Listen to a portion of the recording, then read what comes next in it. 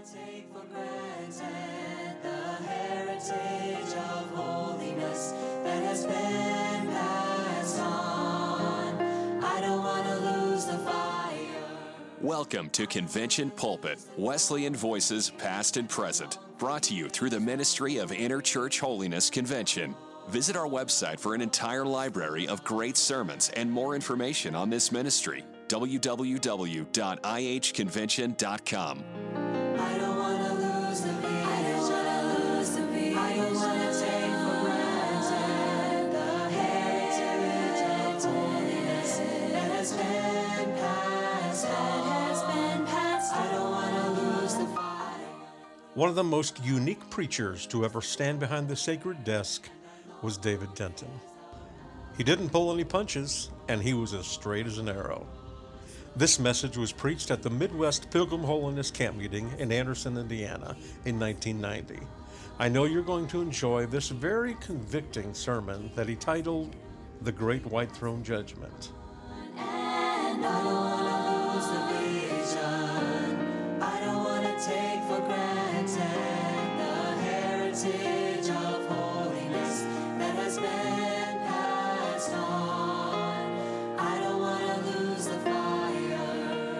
I don't want to lose the glory. I appreciate Brother and Sister Gray. Been with them a number of times, and they were pastoring. I always thought a lot of their family, their children. Thank God for the privilege of being with them again. It's a privilege to be with the Pilgrims. I was the worker, one of the workers in this second camp that you had after you were organized over at West Terre Haute. Had a good time there, and thank God for it. It's a pleasure to be in this encampment, although I'll have to confess to you, I've never been in one quite like it. I told Brother Gray after he got through leading that band, I suppose he led it, I told him, I said, Brother Gray, you misunderstood them. They wanted you to be a band leader, not a cheerleader.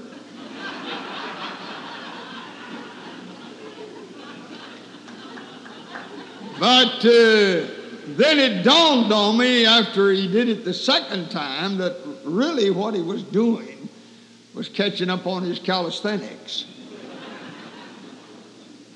But I appreciate Gene Gray. God bless him. It's been a blessed privilege to be Brother Humble. I love and appreciate this good man. There's so many men who have been in the positions that he's held and places he's been that kind of get an inferior or superior attitude, and they make you feel inferior. But here's a man with unusual ability, good, godly man, who makes an old hillbilly feel good to be able to work with him. I thank God for him. Somebody said today, she said, I'm surprised at him. I said, in what way? Well, they said they told me that he didn't like shouting. And oh, brother, whoever told that show was an ignoramus, weren't they? God bless Brother and Sister Humble. And it's always a pleasure to be with the Dunn family. These folks have been almost like family to me for a number of years. I appreciate them. It's good to have Wendy here on the platform singing with them tonight. She had to slip off and get married, and now mother, and just had a new one come along shortly. It's a blessing, privilege to see her here singing with them. Of course, David, I always pick on him, but I won't do it tonight. Brother Gray's done him enough damage, and we won't say any more about that. I appreciate the Victor Trio. God bless these girls. My appreciation, esteem for these girls gets stronger every time we work together. I was told since I got on the ground here that somebody is taking pot shots at them. Well, if they're doing that, they must certainly have a lack somewhere down inside. Maybe it's between their ears, maybe it's under their ribs, but there's one somewhere. I don't hesitate to say so. I tell you, folks, I don't appreciate people who are trying to stir up trouble, pick pieces in God's old-fashioned family. I know what's behind some of it, but I want to tell you right now, God hates those who stir up trouble between his people. If you don't believe that, read Proverbs chapter 6, you'll find out. Tells us very plainly that God hates those who cause strife among brethren. I love God's people. In fact, I love everybody. But I have a special love for the people of God. I even love you pilgrims and the strangers that are among you. Brother Gray's had a lot to say about me getting a manual. I'm kind of a church history bug. I like to study about churches and so on, and I didn't have an up-to-date manual of yours. I did ask him for one, and he did give me one with an ulterior motive behind it. But I wanted to find out if you folks were living up to your manual. You know, that's how I got into the Methodist Church. When I got saved, I didn't know anything about churches much. And I was in college, so I went to the library, and I got the manuals and the disciplines of different churches. About all I knew was Methodist, Baptist, and Presbyterian, and Campbellite. And I got the manuals of the different churches, and I studied them, and I decided that the Methodist was closer to what I thought they ought to be than any, so I joined the Methodist Church. But it wasn't long till I found out that what they had in their books and what they had on their benches was two different things. I hope that never happens to the pilgrims. Amen. Well, thank you for letting me come. I'll be frank with you. I'm honest when I tell you, I don't know why anybody ever calls me for a meeting. And I sure am glad to do. And I hope they don't quit. Thank you for all the good food I've had over here. I ate all I could get over at the dining hall, and then Sister Gray furnished me with some chocolate candy, and I ate that. And somebody brought in a chocolate pie, and I helped get rid of that. And, in fact, if you got anything you want to give me before I leave right after service tonight, I'd be glad to take it. Praise the Lord. Been a real pleasure to be here. Now, the sun is still shining. And down in the mountains where I used to preach, a lot of folks didn't even have clocks or watches. And they started their night service at early candlelight, whether it was summertime or wintertime. They started at early candlelight. That meant after the sun went down, when it was just about time to light the lamps and to light the candles, that's time to start service. Well, of course, it depended on whether you lived on top of the hill or down on the holler as to when early candlelight came. But it's not even early candlelight yet. So I have plenty of time. But we've been here now in this service. In fact, we've been in the services about 2 hours. And they tell me that people cannot absorb what you give them after 2 hours. So, according to my watch, I have 3 minutes in which to raise the dead. I really don't think I can get it done. But let's stand together, if you will. Revelation chapter 20, we begin with verse 11. I saw a great white throne, and him who sat upon it, from whose face the earth and the heavens fled away, and there was found no place for them. And I saw the dead, small and great, stand before God. And the books were open. And another book was opened, which the book of life. And the dead were judged out of those things which were written in the books, according to their works. And the sea gave up the dead which was in it, and death and hell delivered up the dead which were in them, and they were judged every man according to their works. And whosoever was not found written in the book of life was cast into the lake of fire. Now, if you'll stay with me for 15 minutes, I promise you that when 15 minutes is up, you'll know it. But if you walk out on me, I promise you I'll follow the last man out, preach to him all the way home, stay with him for breakfast. Be a lot cheaper for you to just stay put. Thank you. You may be seated. I saw a great white throne. All of history teaches us that things move toward a climax, just like this camp meeting. From the moment that Brother Gray stepped up to this pulpit and opened the first service of this camp, we knew that this service was coming. Everything moves toward a climax. You go out and plant your garden, put the seed in the ground. After a bit, those seeds begin to germinate and come through the soil, and then they begin to grow. And perhaps after a while, they produce the fruit or the vegetables for which you're looking. But from the time you put those seed in the ground, you know that eventually they're going to reach a climax, and that'll be the end of it. History teaches us that nations move toward a climax. And I'll have to say to you, friends, though I love our country, deep in my heart, I'm firmly convinced that unless God comes on us, the United States of America is on the way down. We've passed the zenith of our superiority and of our glory as a nation.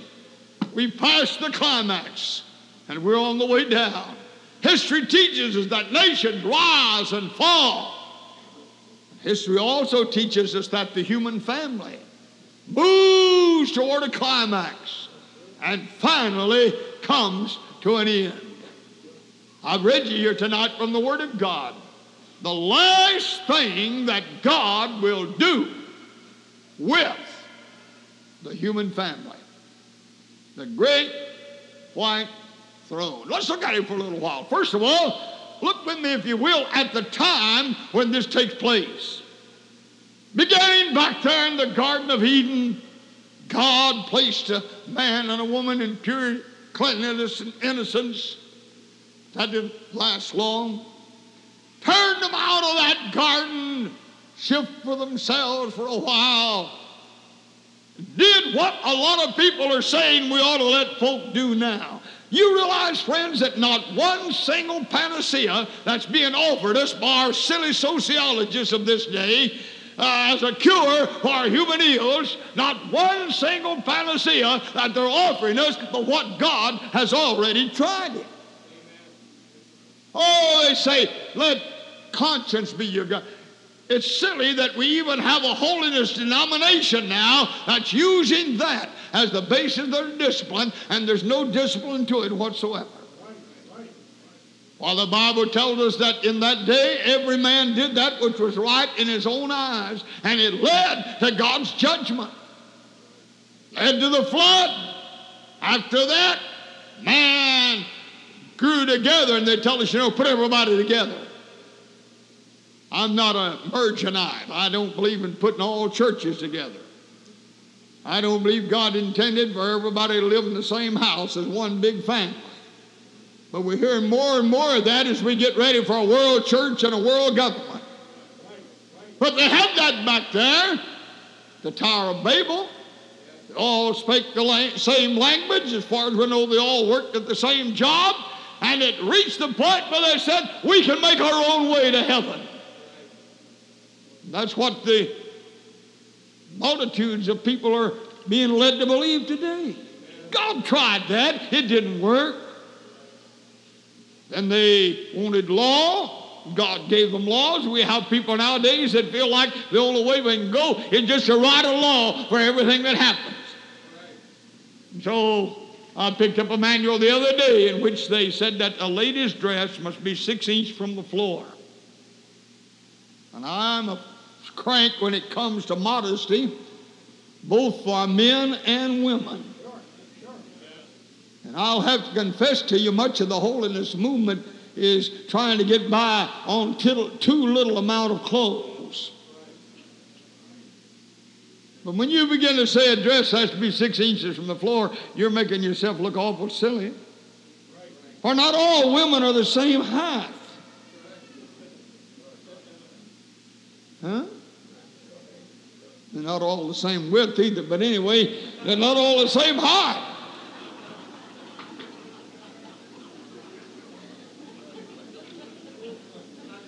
But there are some people that have the idea, that in our churches as well as our nation, all we need to do is to write some more laws. I wish I'd thought and looked at it again. I carry in my pocket a little piece of paper.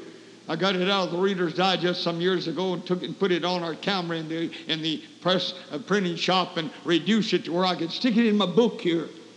Tell you how many pages each day that we live, they turn out so many hundred new pages of regulations and laws in Washington.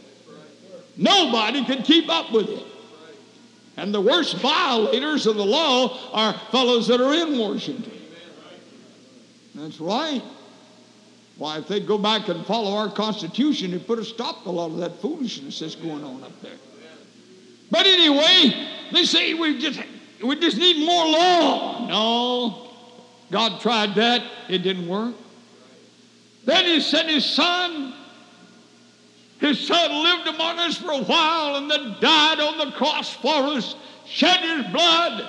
It seems to me that to see that Christ, the Son of God, who didn't have to do it, but did it because he loved us and wanted us to be saved, to see him hanging on Calvary's cross, it seems to me that ought to bring everybody to the foot of the cross to love him and serve him.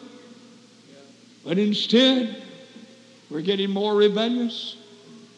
He rose from the dead after they crucified him, went back to heaven and sent the Holy Ghost to live in us.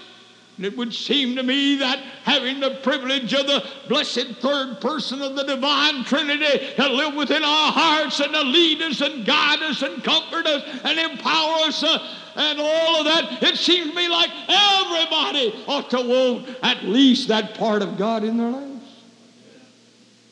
But we move now to where the world in general is choosing the Antichrist instead of Jesus Christ. And we're moving very rapidly toward the climax of this dispensation and the end of God's dealings with the world. But before that happens, he's going to come back. I tell you, friends, I wouldn't be surprised to hear the sound of the trumpet anytime. Lord himself shall descend from heaven with a shout, with the voice of the archangel, and the trump of God, and the dead in Christ shall rise first, and we which are alive and remain shall be caught up together with them to meet the Lord in the air, and so shall we ever be with the Lord. When God's people are gone back to heaven, and while they're enjoying the marriage supper up there and being united with their heavenly bridegroom, the Antichrist will have control down here. And this whole world will be suffering in the throes of having rejected Jesus Christ in favor of the Antichrist. But then, thank God, after that, he's going to come back with his saints. They're going to have a 1,000-year honeymoon here on this old earth before he destroys it. Thank God. We're going to reign with him for 1,000 years. Praise the Lord. You won't get in a hurry to go home then. We'll be having a good time. Then after that, Satan's going to be loosed a little season to give the folks that perhaps the ones that have been born into the world during that 1,000 years, to give them a choice between Jesus Christ and the devil. And after a little season, he's going to marshal the powers of hell to try to fight against Jesus Christ and his holy city. But it isn't going to work. The Lord's going to do away with him. And then I saw a great white throne. Before that throne stands the remnants of the human family. But look with me, if you know, not only at the time, but look at that throne. a great white throne. Do you know something, friend? White is the prophetic symbol for holiness and purity. God never symbolizes anything impure or sinful in white. I hear some of my brethren who don't really realize that and misunderstand that, trying to picture some ungodly things in white, but it isn't so. God never pictures that which is unclean and unholy with white. White is a prophetic symbol of purity and cleanliness and holiness. This is a holy throne. Oh, I wish I had time tonight to deal with that aspect of this thing. We live in a day when we're told, you know, if you happen to correct your child, you're mean, you're abusive, they're liable to take your children away from you, all of that junk. But our God is going to deal with sin and wrong and still sit on a holiness throne. Praise God. But not only that, look at the judge that's on that throne. I saw a great white throne and him who sat upon it, from whose face the earth and the heavens fled away. There found no place for them. What? A Heavenly Father that looks down upon us tonight in love, mercy, tenderness, grace, longing to save us from sin, and yet if we reject Him and we are not among the number that are caught up to meet the Lord and go to the marriage supper, friends, we'll stand before Him, and when we look into that face of the one whom we've denied and rejected and rebelled against, we'll want to get away from Him. I remember my precious mother never weighed more than 80 pounds till all we 7 children got grown, got away, so she'd get enough to eat, I guess. She got up to about 110 pounds before she died. But I'll tell you right now, she's 80 pounds of atomic energy. Oh, what a beautiful face she had. Until old David did something he shouldn't do, and she had to call him in. Have a board meeting. Looks like I've been in board meetings all my life. Brother, I dreaded that look on my mother's face. If I'd done something and didn't think she knew about it, and I came in and saw that look, I knew she'd found it out. I want to tell you something, friends. The face of our Heavenly Father turned in our direction tonight, wanting with all the love that can be bound up in the heart of an omnipotent God, wanting you and I to live for Him and serve Him and to live with Him out there in eternity. Then when we come before Him and having rejected Him and turned Him away and refused Him and rebelled against Him, to look into that face, earth and the heavens will flee away and found no place for them. I don't go along with my brethren who say that heaven's going to be here on this earth. I'm not that much in love with this whole world in the first place. In the second place, the New Testament teaches just the opposite of that. This thing's going to disappear. In fact, the last place in the Bible that it's even mentioned is over there in the last chapter where it says, I saw a new heaven and a new earth, for the first heaven and the first earth were passed away. They were gone. Brother, we're going to live in a brand new world. Praise God, we're God's children. This one's going to be gone. So I'm not getting in love with this one, friends. You better not get too close a hold on it. May I rephrase that? Most of you better turn loose of the hold that you already have on it. For it's very easy to see that a lot of us already are pretty well attached to this old world. God help us. But go on a little farther. Notice not only the judge, but notice those that are judged. My, what a crowd. The sea gave up the dead which were in it, and death and hell delivered up the dead which were in them, and they were judged every man according to the works. Now there are 4 individuals and groups that will not be judged there. If you go back up there in your Bible, this chapter to verse 5, you'll find that the saved that were caught up with the Lord that is coming, they're living with the Lord. Thank God. They're with Him. They've been in the first resurrection. They're already enjoying the glories of His presence. Then there's the devil. He's not going to be judged. Verse 10 tells us that he was cast into the lake of fire where the beast and the false prophet are. He's not going to be judged. He was an angel in heaven at one time. He rebelled against the very thing that God is offering to you and I. Why should God have to judge him? The angels that rebelled with him are going to be judged. The angels which kept not their first estate but left their own habitation are reserved in chains and darkness against the day of judgment and the perdition of ungodly men, we're told in the book of Jude. But the beast, the Antichrist, is not going to be judged. He's already in the lake of fire. I could get into trouble there, but I better move on. The false prophet is going to be judged. He's already in the lake of fire, been there a long time. But the ungodly people, the unsaved people of all ages, they are going to be there. The sea gave up the dead, those that have gone down in the sea, in the waters, without God.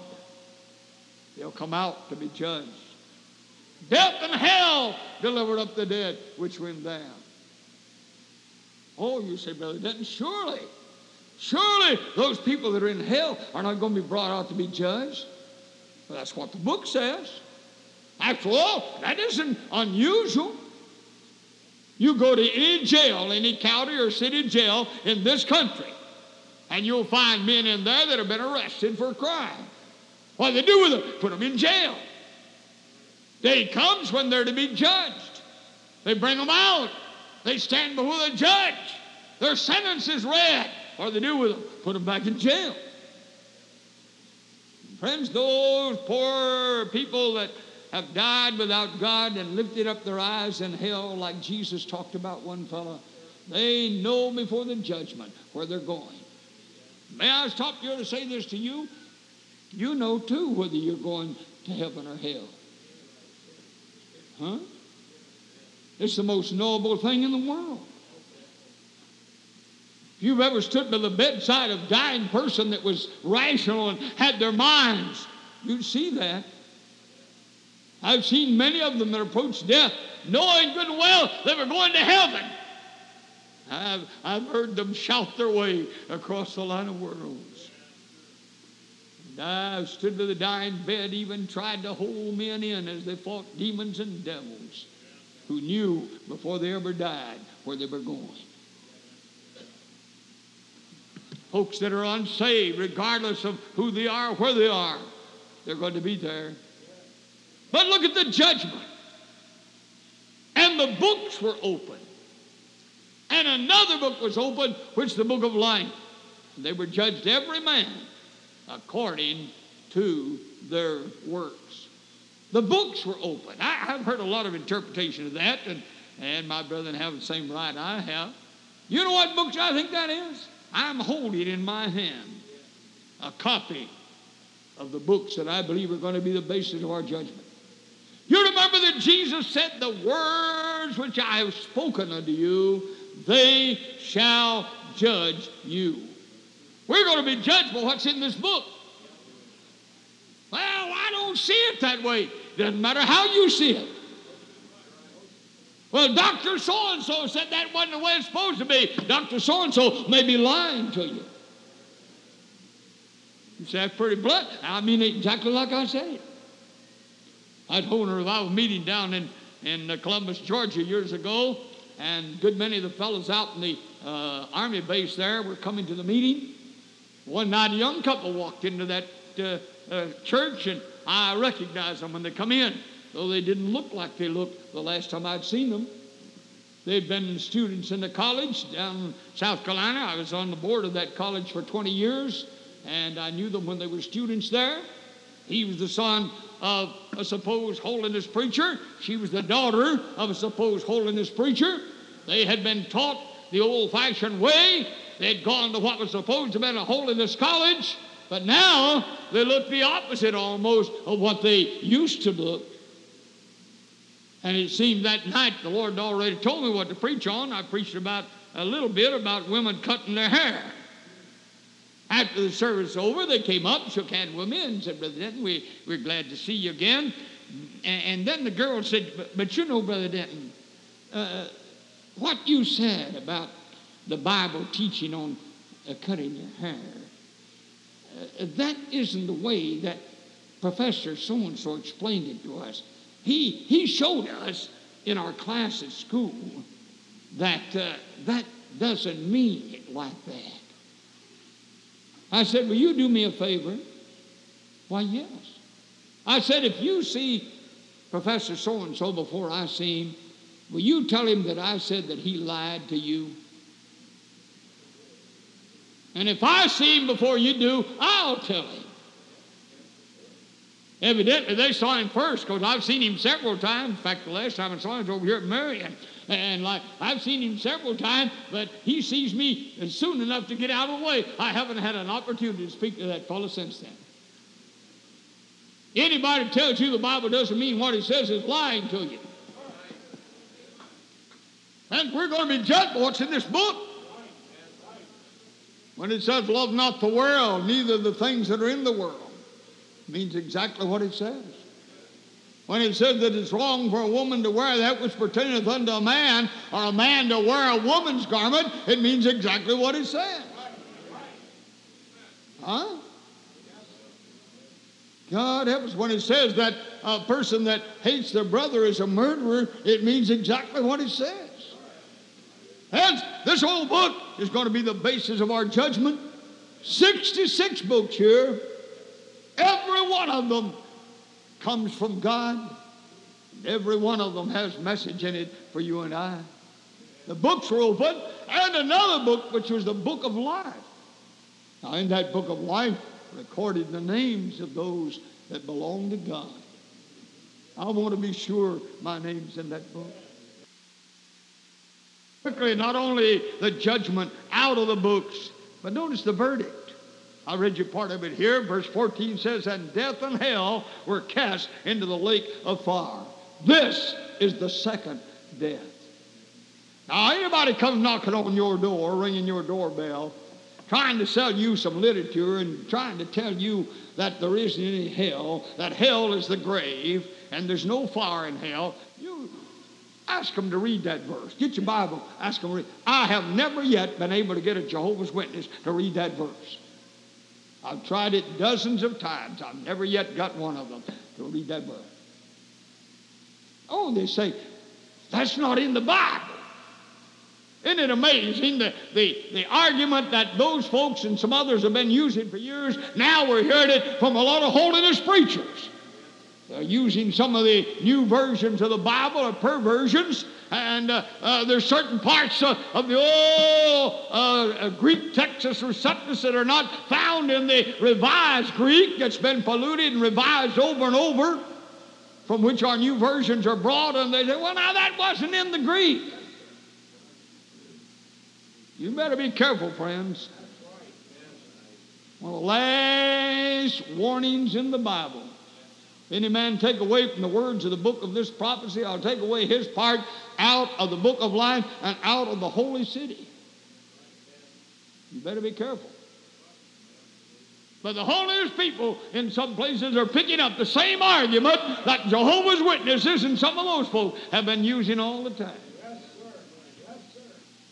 It's right there. Death and hell were cast into the lake of fire.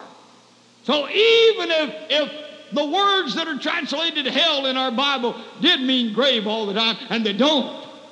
There are some of those words that can be translated either way. But even if it did mean the grave all the time, it's still going to end up in the lake of fire. Huh? Oh, that's a horrible, horrible verdict to come on, folks. But every individual whose name is not in the Lamb's book of life is also going to be cast into the lake of fire. And I'm glad, thank God, there's a victory for us. Thank God. What is that victory, Brother Denton? It don't say anything about it here. Well, it does by reverse. Whosoever was not found written in the book of life was cast into the lake of fire. But we can turn that around and say that whosoever is found written in the book of life, thank God, don't have to worry about the lake of fire. They don't have to worry about the second death. Thank God they belong to the Lord Jesus Christ. They're going to enjoy His presence and His blessing forever and forever and forever. But somebody said, Brother Dan, how do those folks get their name in the book? How do they escape this judgment? I read you here in verse 5 that they're already there. You know, in the first part of this chapter tells us they've already reigned with the Lord for 1,000 years. So how do they get their name in that book? And how is it that some folks can escape this judgment while others have to face it? Well, if you go back over to 1 Corinthians chapter 11 and look maybe at verse 31 and 32, you'll find out how to do it. The Apostle Paul, writing there to those Corinthians who needed help so badly, said, "For if we would judge ourselves, we should not be judged. But when we are judged, we are chastened by the Lord, that we should not be condemned with the world." God said if you would judge yourself, really judge yourself, you won't be condemned with the world. There are 3 places, you know, where sin is judged. One of them was at the cross of Calvary. Jesus suffered on that cross. And we read in Romans chapter 8 that what the law could not do and that it was weak through the flesh, God sending His own Son in the likeness of sinful flesh and for our sin, condemned sin in the flesh, that the righteousness of the law might be fulfilled in us who walk not after the flesh, but after the Spirit. When Jesus hung on the cross of Calvary, He utterly and completely and eternally condemned sin of any kind and every kind. That little thing that you're toying around with, that thing so innocent, it may have been condemned on the cross of Christ. Don't take any chances. Abstain from all appearance of evil. Abstain from all that looks like evil. Don't take any chances. I mentioned in one of the other services here that the Old Testament clearly teaches us that the reason God allowed Israel and Judea to go into 70 years captivity in Babylonia was because they looked at pictures that they shouldn't look at. Huh? That's right. It's right in the book. For after all, before they went in there, God said, when you get in there into Canaan, you destroy all their pictures. And friends, I want to warn you for the last time, we're playing with spiritual death when we begin to fool around with a lot of the gadgets that the world is producing. You begin to fool around with the literature the world is producing. We're playing with spiritual death. You can't watch the pictures of the world and be spiritual. Condemnation of God is on it. Sin's already been condemned on the cross of Christ, and God isn't going to repeal that. It's going to stay condemned. The other place, the second place rather, where you can be judged, where judgment is given against sin, is at an altar of prayer. Whether it be the altar in your church or some private place where you get away and pray and confess yourself to God. But if you get down before God and plead guilty, did you know the only criminals that get any mercy in court are the ones that plead guilty? And the only people that will ever get through to God and get mercy from heaven and be saved from their sin are people that will get out before God and plead guilty. Lord, I'm guilty. We have too many folks coming to the altar now. Some of them come for attention. And some come with a feeling, well, I'm so nice. Really, I'm not so bad after all.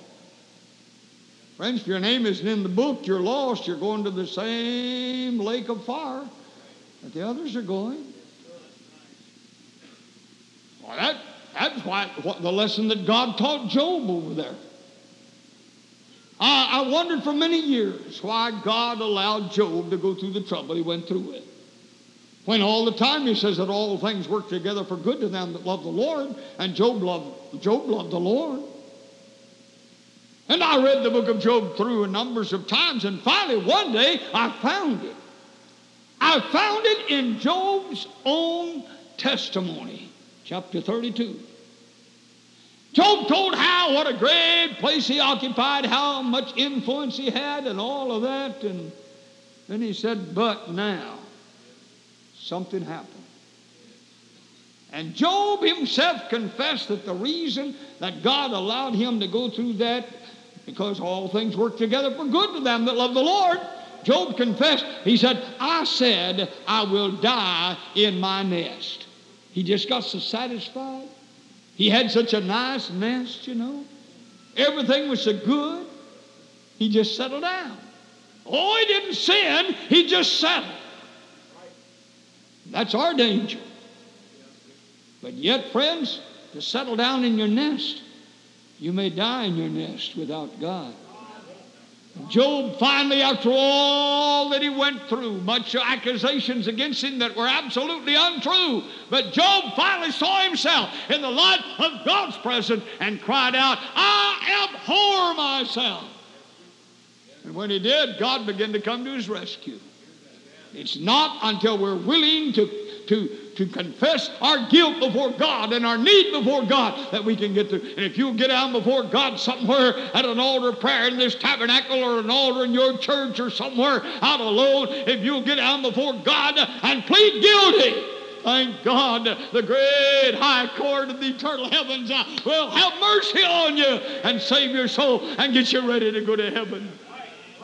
But friends, if you don't recognize that all sin was condemned on the cross of Calvary, and all sin must be judged as you face the judge on your knees or before God and plead guilty before Him, if you don't recognize that, you'll stand one day before the great white throne.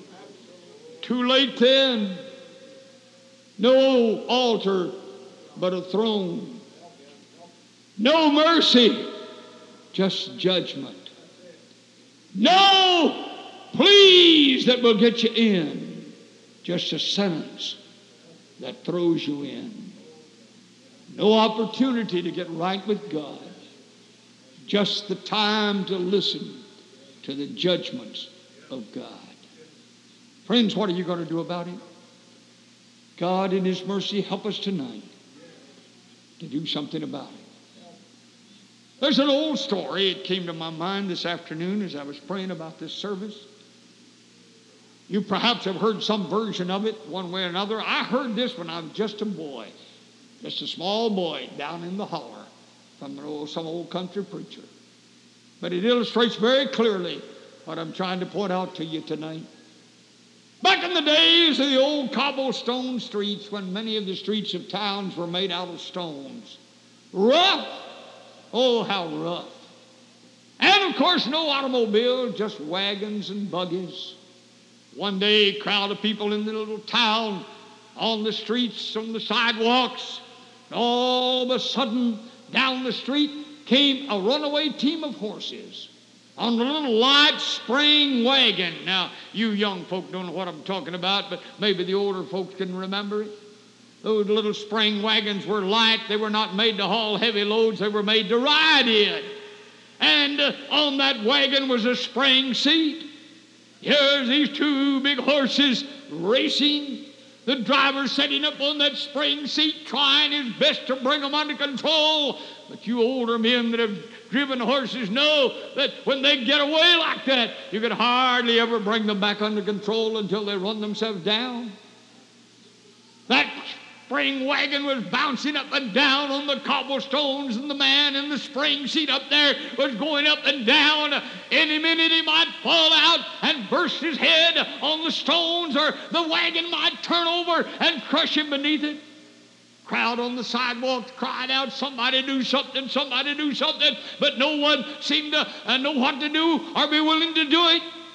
When all of a sudden a well-dressed man rushed out of the crowd down the street ahead of the horses, threw himself in front of those horses, somehow managed to get a hold of their bridles, and after being drunk for some distance himself, brought them down to a stop. Crowd rushed around the wagon. Men grabbed the horses to hold them. Some helped the man out of the wagon, congratulated him on the fact that he didn't get hurt. Some folks began to praise the man and the fellow that stopped the horses, but in the confusion, the man that had stopped the horses slipped away and was gone. Some years go by, and the man that was in that wagon got into deep trouble, committed a very serious crime, a crime that called for that man to be put to death. He appeared in the courtroom. The lawyers presented their sides. The jury was excused and came back with a verdict of guilty in the first degree. The judge asked the prisoner to stand before the bar to be sentenced. And when that prisoner stood to his feet, instead of stopping out there in front of the judge, he rushed up, threw himself as best he could up over the desk, the judge's desk, and began to scream, "Judge, Judge, you can't do this to me. Judge, don't you remember? I was the man that was in that spring wagon back there when my horses ran away, and you run out there, and you threw yourself in the way of those horses, and you stopped them, Judge. You saved my life back there." With sad expression on his face, the judge said, "Sir, I recognized you when you first came into my court. I've known you ever since you came in here and all during this trial. I very well remember that day when I was bruised and injured myself to save your life. But, sir, then I was your Savior. Now I'm your judge." Our Heavenly Father, who loved us so much that he was willing to give his own Son to die for us and make a way for our salvation, trying to save every one of us tonight, trying to get every one of us ready to meet him and to live with him, someday will be the judge that sits on that great white throne.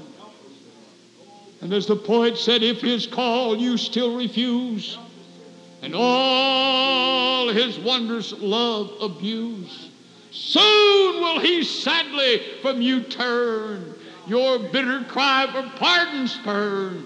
Too late will be the cry.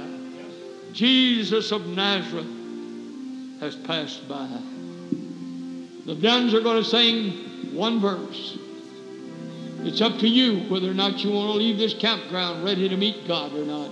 Take for granted the heritage of holiness that has been passed on. I don't want to lose the fire. Thank you for listening to Convention Pulpit, a ministry of Interchurch Holiness Convention, featuring Wesleyan voices past and present. For more sermons or for more information, visit www.ihconvention.com. This ministry is made possible through the financial support of our listeners. You may give online at ihconvention.com or send your donation to IHC, Post Office Box 99, New Berlin, Pennsylvania, 17855, USA.